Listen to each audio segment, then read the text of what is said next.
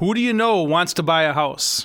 Welcome to the Know the Difference Minute. Supply and demand. At the very least, that's what's happening with existing home sales and the 1.7% drop for November, according to the National Association of Realtors. The 5.3 million homes sold was the lowest since June and missed expectations by a mile. The problem is there just aren't enough homes for sale. The current inventory is a 3.7-month supply, where the rule of thumb is a 6-month supply, indicating a balanced market. The housing market isn't weak. New data showed building permits surged to their highest level in 12 years, while confidence amongst home builders hit a 20-year high. Mortgage rates are low and job growth is solid, but buyers just can't find houses. Realtor.com predicts residential property inventory will, quote, evaporate in 2020. I'm Dave Spano from Annex Wealth Management, and that's your Know the Difference Minute.